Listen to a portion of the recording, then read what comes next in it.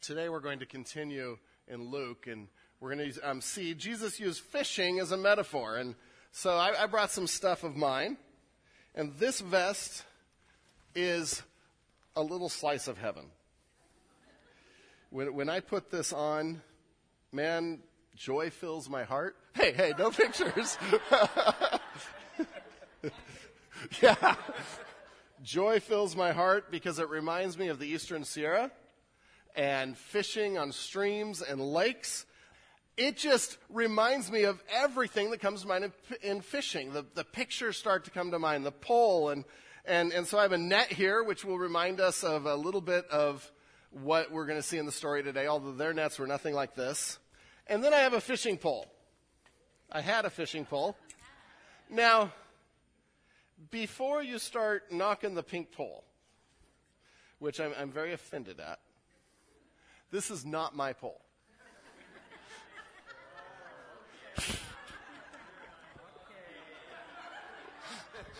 I'm just going home. This is not my pole, but it's simple. I got to tell you, though, if it was a choice between fishing with a pink pole or not fishing, I would totally rock the pink fishing pole. I'd be there, and because fishing is amazing. I don't know, it's something I love to do. There was one time Leroy and I went up to visit my parents in the mountains by Mammoth, and we get up there and it's snowing. And so we put together our fishing gear and we went out fishing. What else do you do when it's snowing and freezing cold outside? And because you just enjoy it. This is so symbolic of what Jesus wants to teach the disciples today.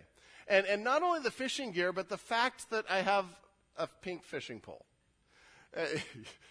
I haven't lost it. This was one of my daughter's birthday gifts this year. And before you start to think that it's like getting my wife a power tool, it is nothing like that. She wanted this.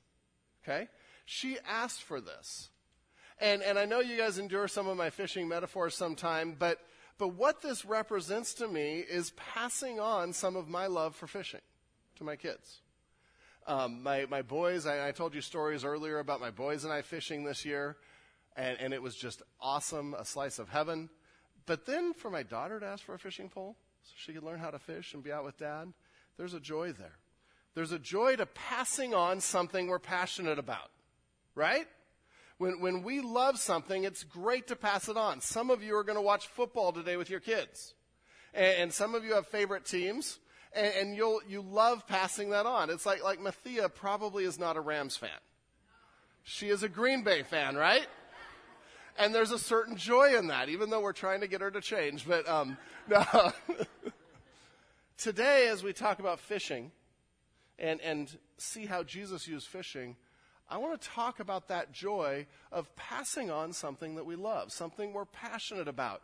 Because Jesus is using this as an example to say, you have been caught by God, so go catch others. If I had the big picture of the morning, it's you have been caught by God, even though you're not worthy, even though you're needy, you've been caught by God, so now you go participate and catch others and pass it on.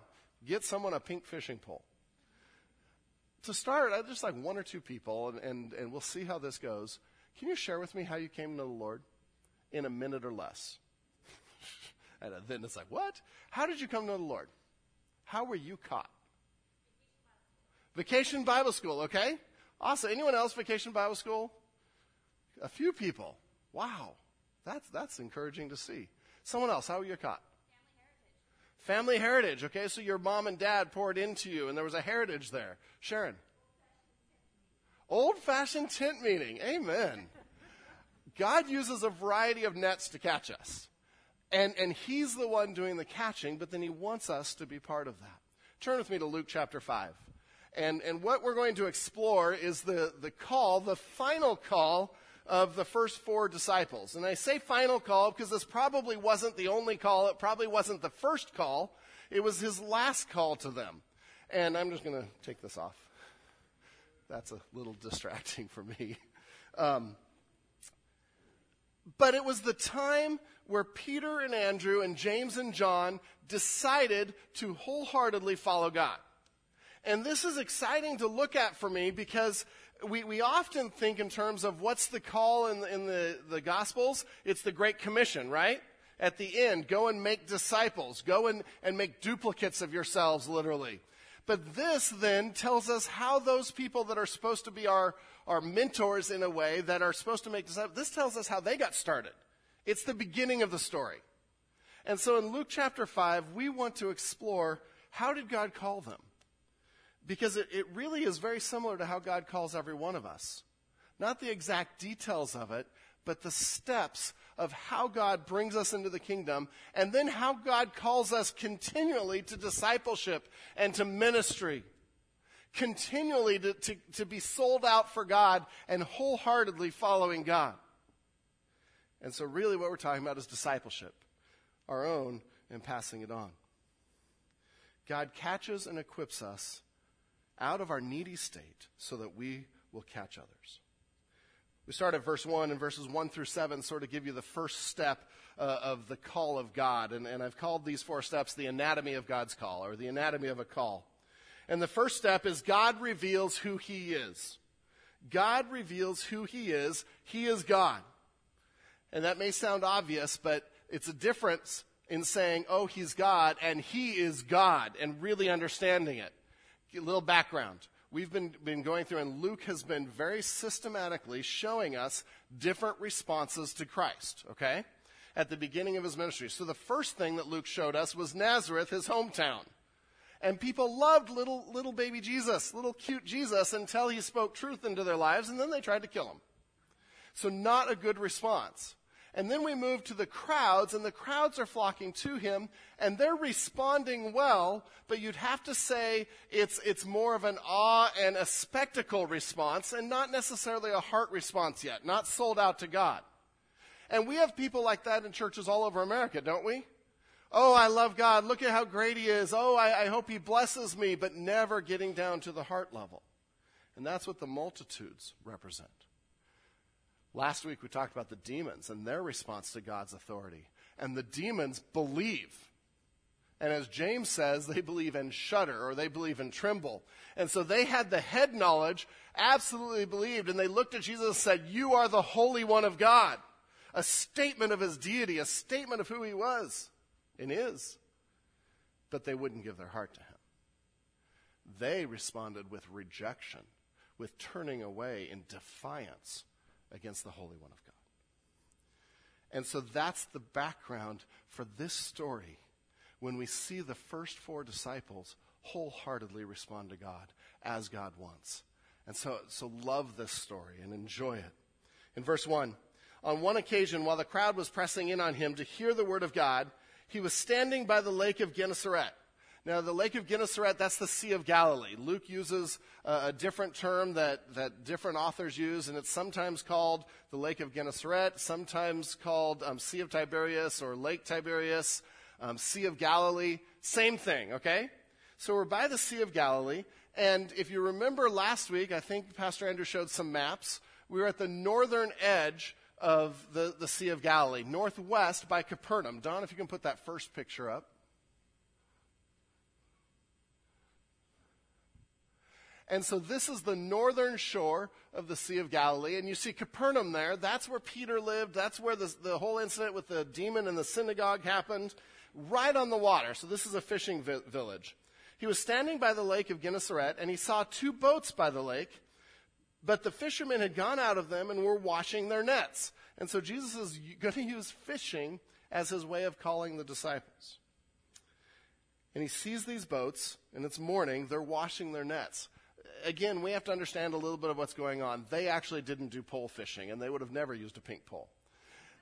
They instead would do net fishing, and what you did is you went out at night, and you went out in the middle of the night, and you went on the shore of the Sea of Galilee, and you put out these nets. And this would have been similar to a boat that they used, and the boats were about 26, 27 feet long, so anywhere from 25 to 30, but they found one on that map just a little bit south there by Gennesaret. They have found one and uncovered one, and about 26, 27 feet long, about 7 to 8 feet wide. So this wasn't a little rowboat, okay?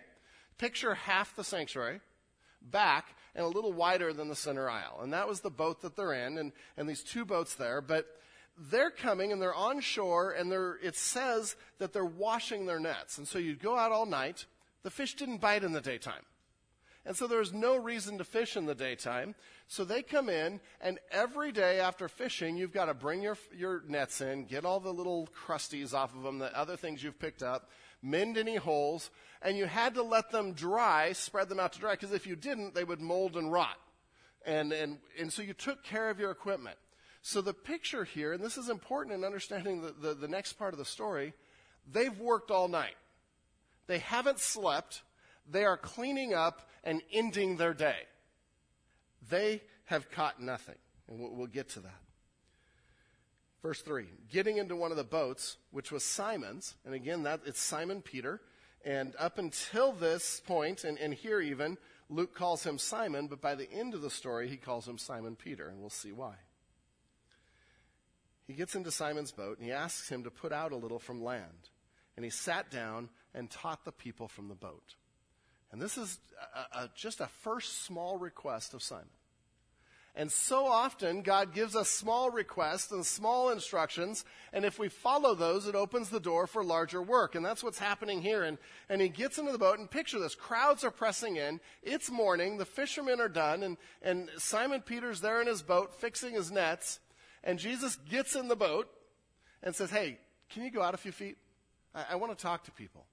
And Don, if you put that first picture up again, if you see Capernaum, and you see Mount of Beatitudes off the left there, and just below there, that's actually modern-day Tabgha is what we would call that. About halfway between Capernaum and Tabgha is where they think this was, because there's an inlet there. Do you see the little port there?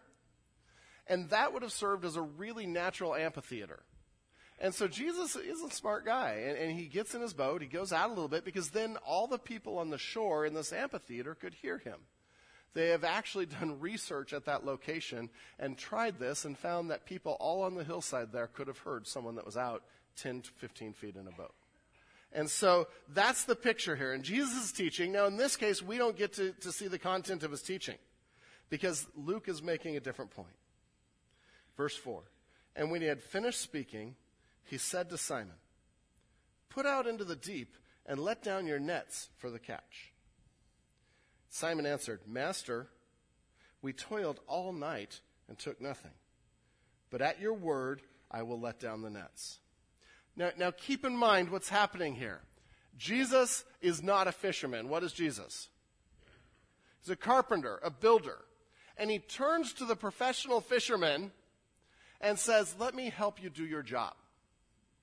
Let me tell you what you should do. First of all, even though they never bite in the middle of the day, why don't you go out fishing again? This is absurd. And then he says, go out to the deep water, and the type of fishing they're doing, you don't do in deep water. This doesn't work.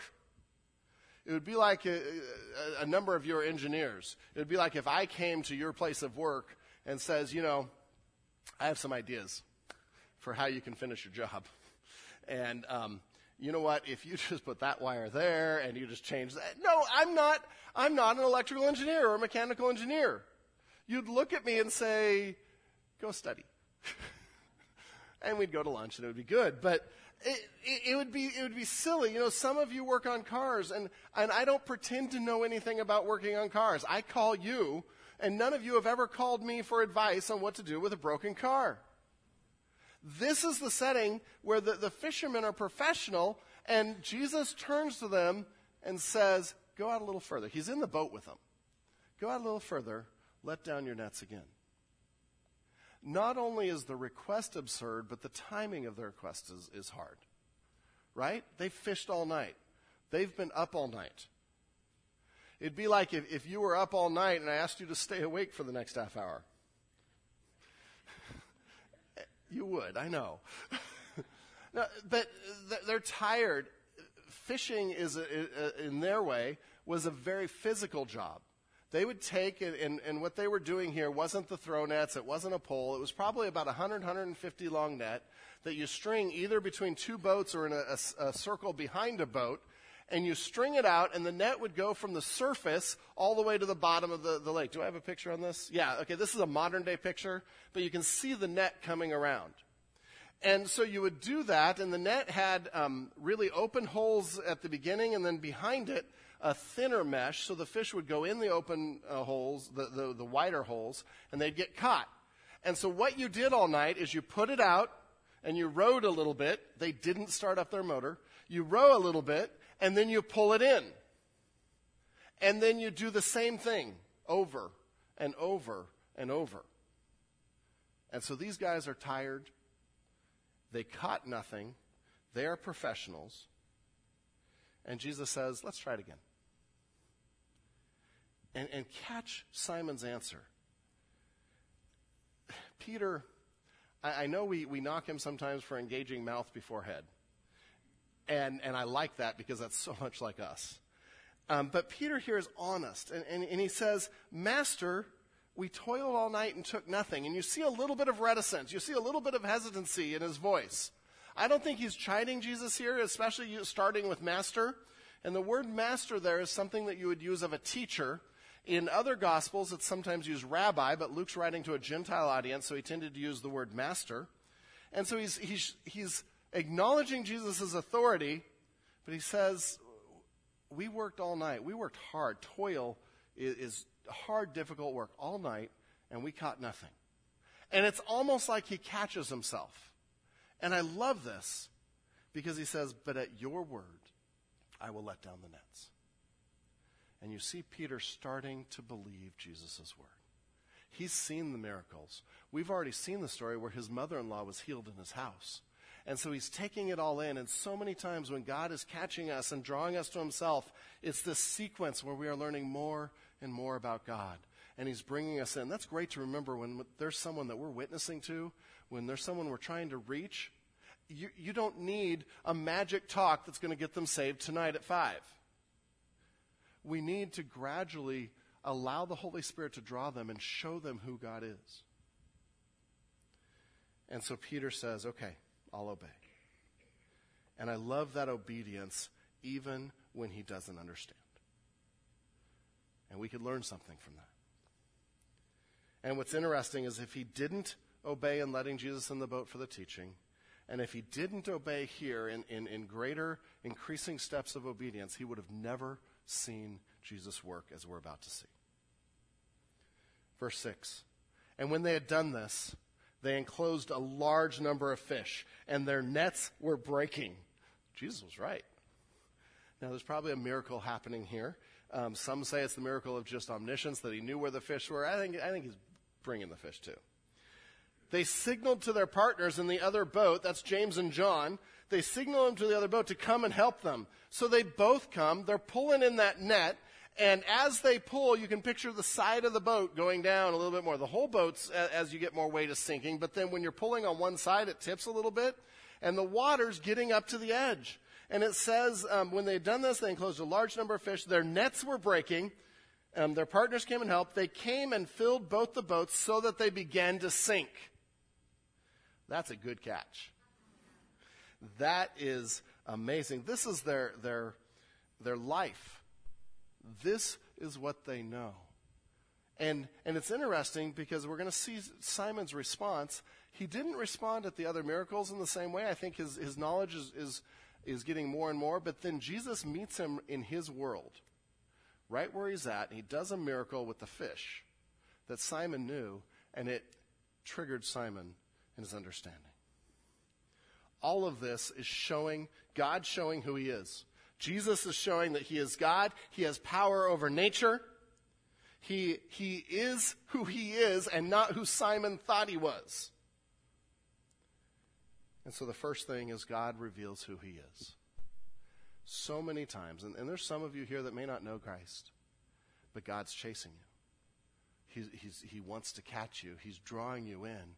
And there will be a time where he reveals who he is and you have to make a decision. We cannot come away from an encounter with God unchanged. Either we'll defy and reject, or we'll accept and be changed to be his disciple. Don't miss that opportunity. For some of you, that might be this morning, and as we study Luke, and as we study who Jesus is and what he's done on the cross for us. Don't miss the opportunity to follow him. And so then in verse 8, we see the next step of the call. Simon realizes who he is. And I love just how these are worded. God reveals who he is. Simon realizes who he is. He is God, we are not. In verse 8 and 9. But when Simon Peter, and this is the first time that Peter's been added in because there's a change of heart here. But when Simon Peter saw it, he fell down at Jesus' knees in the boat, saying, "Depart from me, for I am a sinful man, O Lord." For he and all who were with him were astonished at the catch of fish that they had taken. It wasn't about the fish. It was that Jesus showed that he was God in a real way to them. And Simon's response is so key.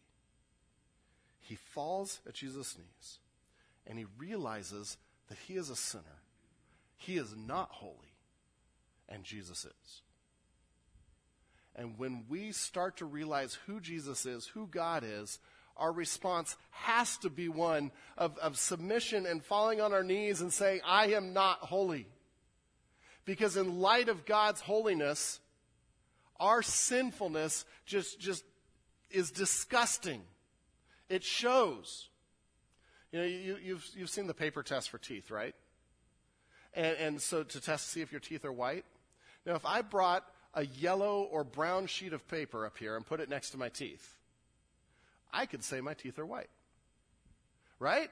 Because I'm better than that sheet of paper. And so many times when it comes to personal holiness and righteousness, we compare ourselves to each other.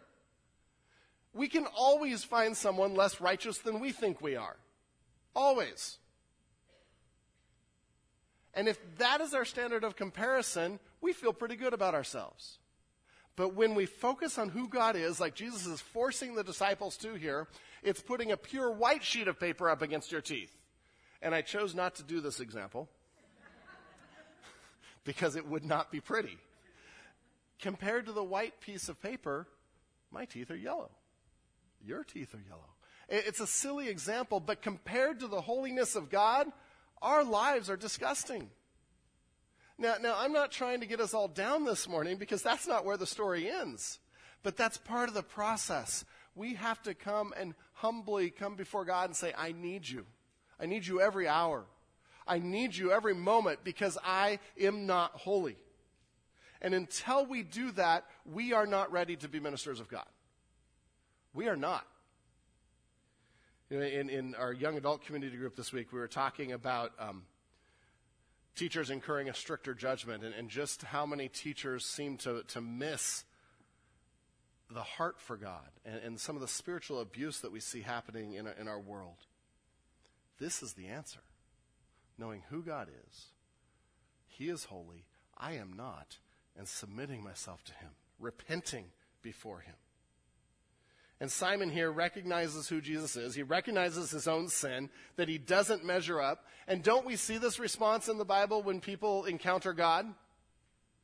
When Isaiah encounters God, and we'll read that at the end today. When Isaiah encounters God, what does he say? Woe is me, I am an unclean man with unclean lips. The Isaiah of the Bible. Hopefully he will too someday.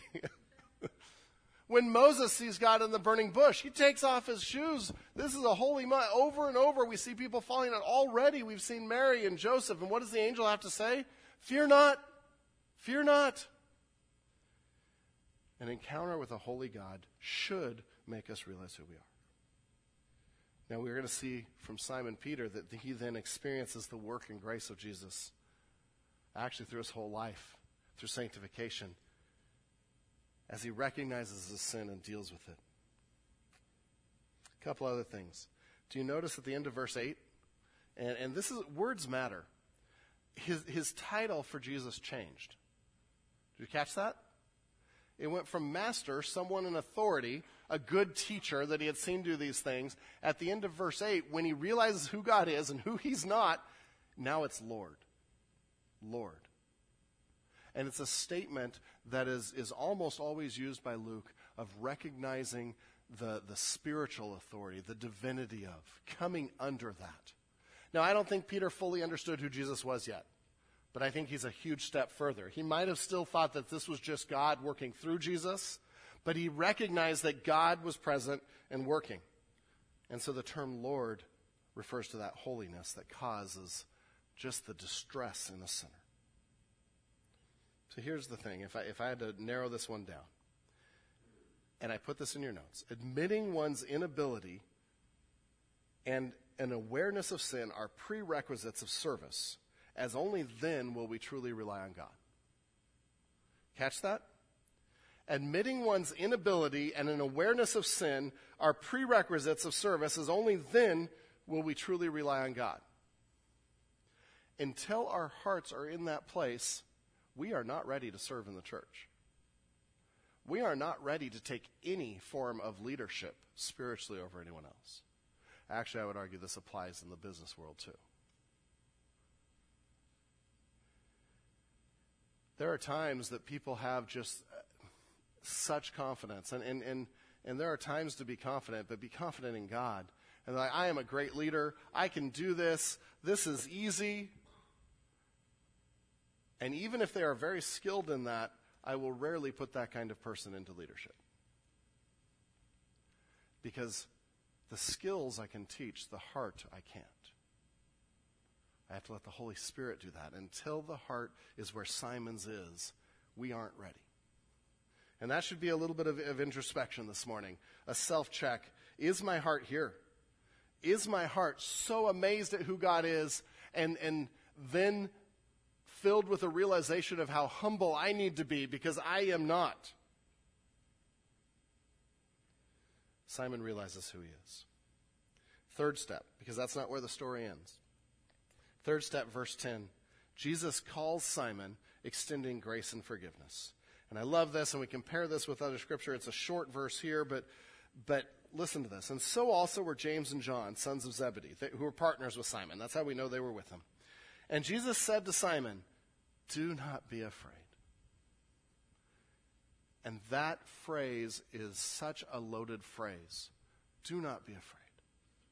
And he's saying, he's not saying Simon's not a sinner. His mouth proves that over and over. He's saying, you don't have to be afraid because you're following me and I give grace and forgiveness. It's not that Jesus is going to overlook it. He's going to deal with it. And he's going to pay that price on the cross. And he's going to redeem Simon when Simon couldn't and save him and pay for his penalty on the cross. And because of his resurrection, give Simon a future and a hope. What did Peter do to deserve this? Nothing. Nothing. This is the grace and forgiveness of God. One of the things I think of with this, and I love this too, this whole story, Jesus uses ordinary sinners like me. Like me. That gives me hope. Jesus uses ordinary sinful people because he's the one equipping. He's the one cleansing. Our part, admit that we're sinful people and need God. We move on to verse 11. And this is the key that he's been leading up to and the phrase that we're familiar with, but you've got to see the whole story. In verse 11, and when they had brought their boats to land, they left everything and followed him. Simon and the others wholeheartedly follow God's call. They wholeheartedly follow God's call. And really, we've seen the 4 steps. That God reveals who he is. Simon realizes who he is.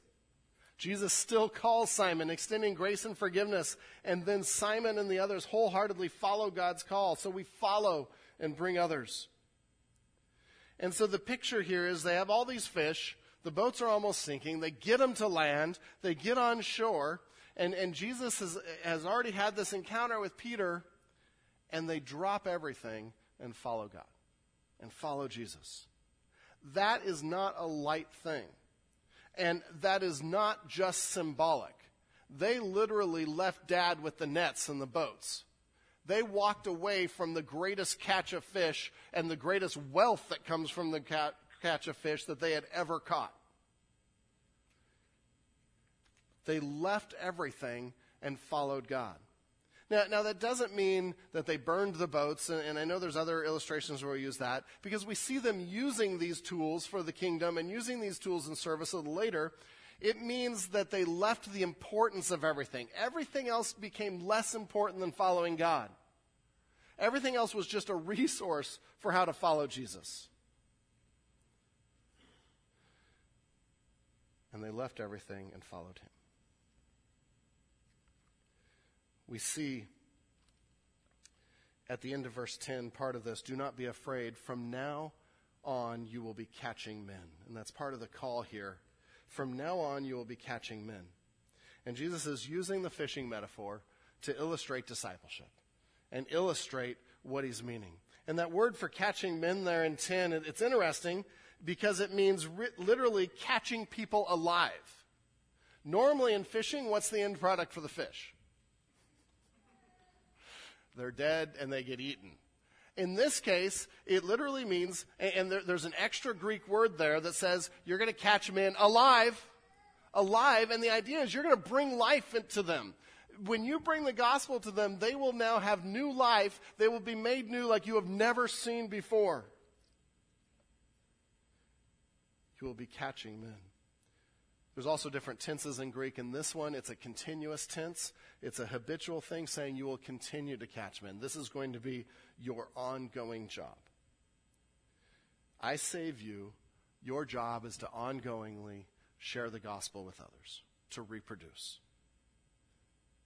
Think though, about fishing as a metaphor for evangelism and reaching others with the gospel. It really is a great metaphor, and I'm going to ask for some ways. How does fishing relate to evangelism? You have to be prepared. We see them doing their nets every day. That was hard work. They were ready to catch the fish, and they would have caught all these things. You know, again, it's not about the pink pole. It's about the story and the way that they were fishing. You have to be prepared. And if we're going to reach people, we've got to be prepared. If you don't know the gospel, it's really hard to share it. If you don't know the verses, and this is why in part of the memorization that we talked about, I started with the verses of the gospel.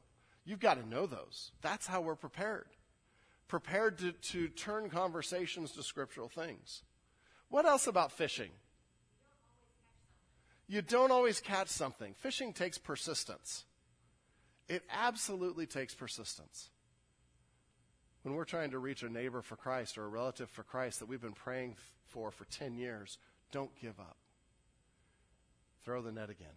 Throw the net again. Someone else. Takes action. Yeah, you don't catch the fish sitting on shore in your lounge chair, right? You've got to go out and fish. It takes action. Patience. Absolutely. Patience. Yes. Mm-hmm. It takes a team. Absolutely. There were 4 of them. Possibly more, but in this case, they got another boat and the 2 boats. Absolutely. You have to go to where the fish are. Yeah. And what's interesting, and this is why I think Jesus used this as a method for calling them, who told them where the fish were? Jesus did. They actually didn't make this catch on any of their own ability. It was all from Jesus' ability. And if we're going to reach people with the gospel, the Holy Spirit's who does the work, guys. We're just tools. We're to be out there working. We're to be faithful, but we're to be depending on God. Always depending on God.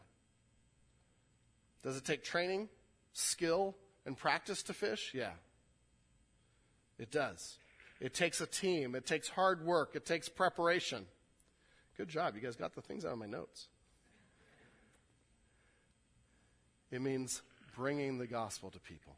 One author wrote, it takes courage and daring to be on a little boat in the middle of the night on a lake where fierce storms come up in minutes, patience and determination to work on the seas.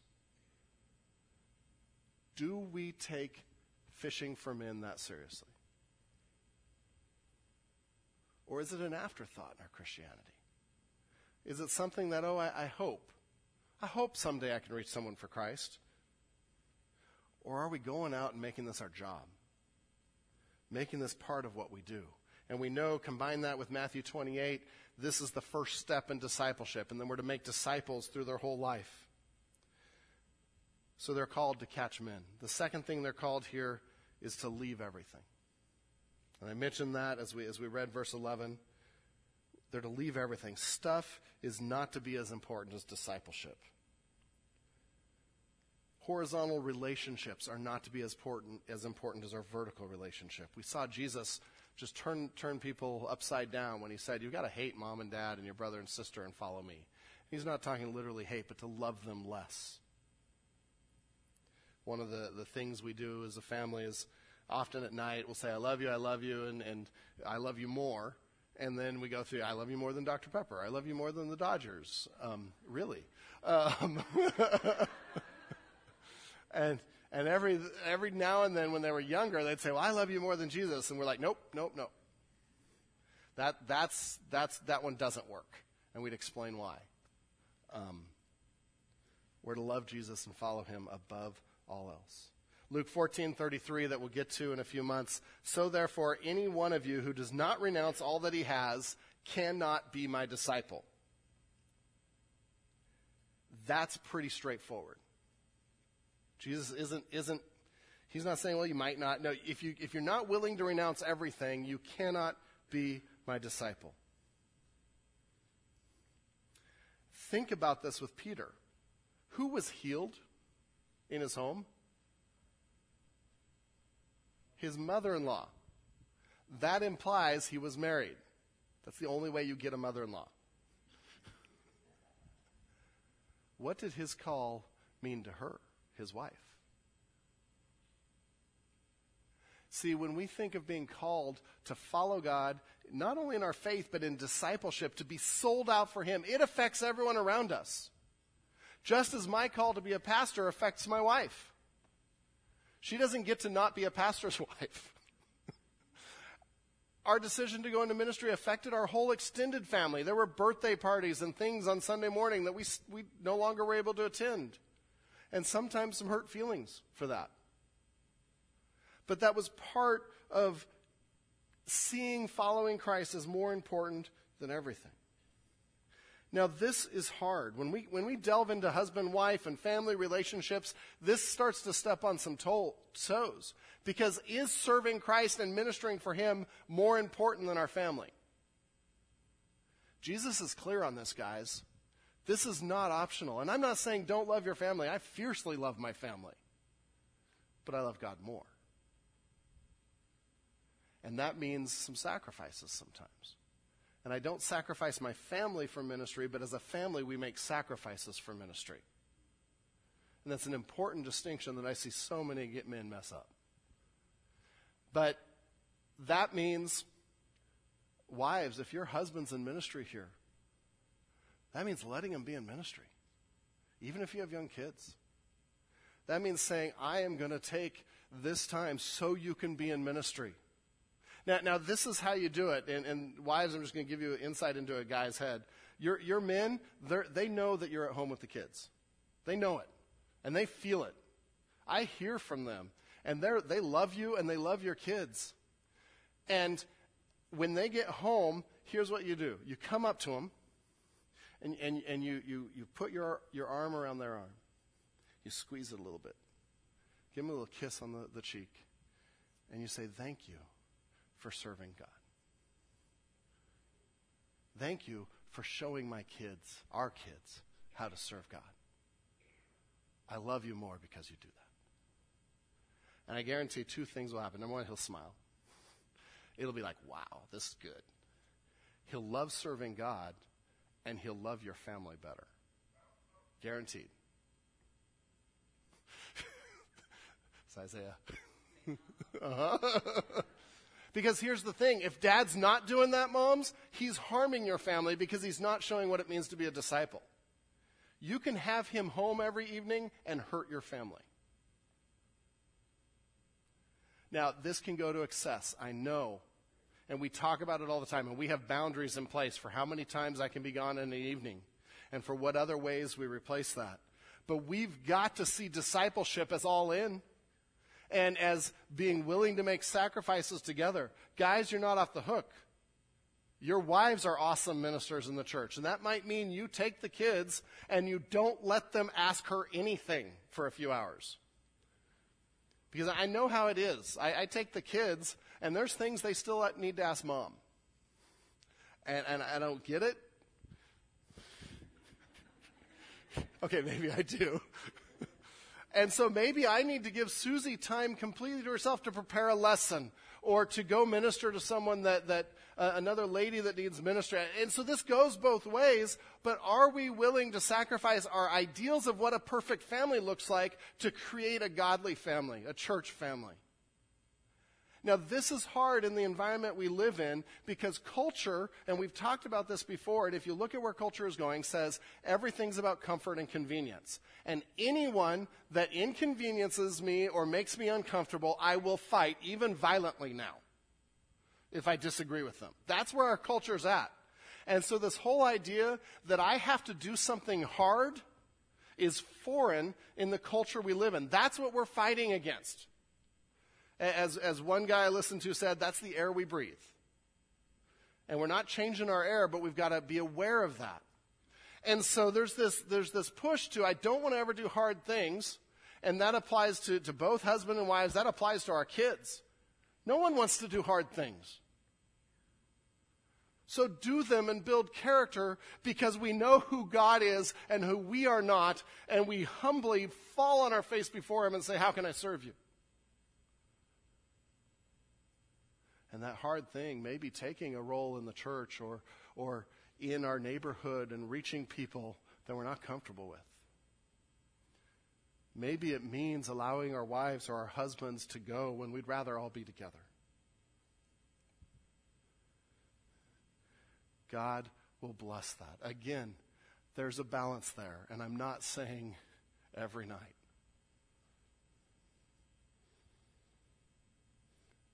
But how do we respond at the end of those nights is sometimes key.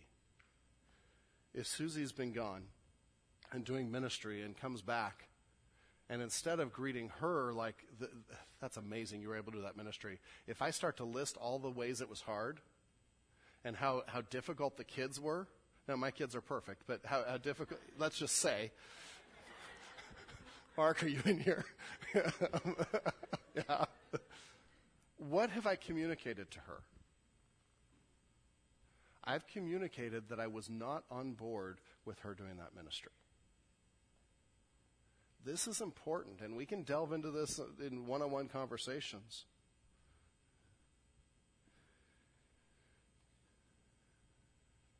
They left everything. They left Dad next to the boat. They left the fish in the nets. And they followed Christ with every part of their lives. 4 steps in the anatomy of his call.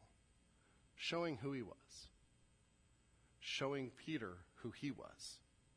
Peter's repentance and Jesus' forgiveness and grace flowing on him for that. And then finally, a wholehearted following of God. I'll leave you with a final thought. There's some other things you can read there that we already sort of talked about. We need to fish. Joe, you mentioned that. To follow Jesus is to leave everything else behind. But finally, Jesus chooses to not do ministry alone. This goes back to a little bit of what Sarah mentioned. Not only were the disciples a team, Jesus chooses to bring people along and not do ministry alone. Did he need the disciples? No. He was giving us an example of how to do ministry. Communion today and our time with the Lord, I really want to say, God, how can I follow you? What am I still holding back that is keeping me from following you wholeheartedly? And maybe the answer to that is look at your time and resources and ask, what are you fishing for? What are you fishing for? You know, if I say that yesterday I was out fishing all day, a whole bunch of you would say, you're lying because you saw me yesterday. And you know that I was fishing. I wasn't fishing. I was doing other things. So what are you fishing for in your life? We can say we're fishers of men and we're to catch men, but do our calendars reflect that? Does our time, does our thoughts, does what we're about reflect that?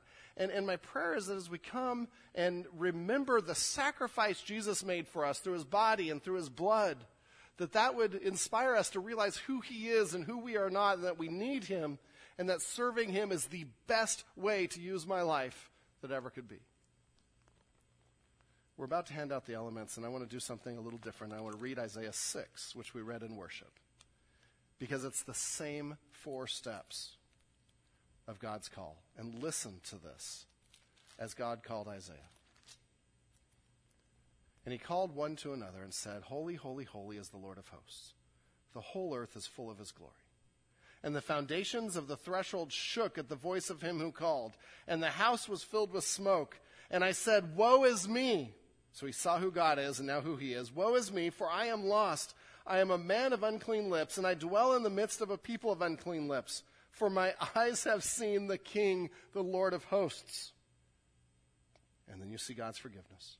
Then one of the seraphim flew to me, having in his hand a burning coal that he had taken with tongs from the altar. And he touched my mouth and said, "Behold, this has touched your lips. Your guilt is taken away and your sin atoned for." And then you see the call. And I heard the voice of the Lord saying, "Whom shall I send? Who will go for us?" Then I said, "Here am I, send me." Then he was ready. I pray that as we celebrate communion, we are saying, I want to be ready to serve God. I want to remember what he's done, remember that grace and forgiveness, and I will find an area in my life I'm holding back, and I will give that to God. Dear Lord God, may this cup and this bread signify our offering of ourselves to you, that we are responding to your work by saying we will leave everything and serve you. Nothing will be more important. Lord, help us to be willing to be inconvenienced, to do hard things, to step out in faith and serve you in amazing ways as we see your catch increasing. Thank you, God. In Jesus' name, amen.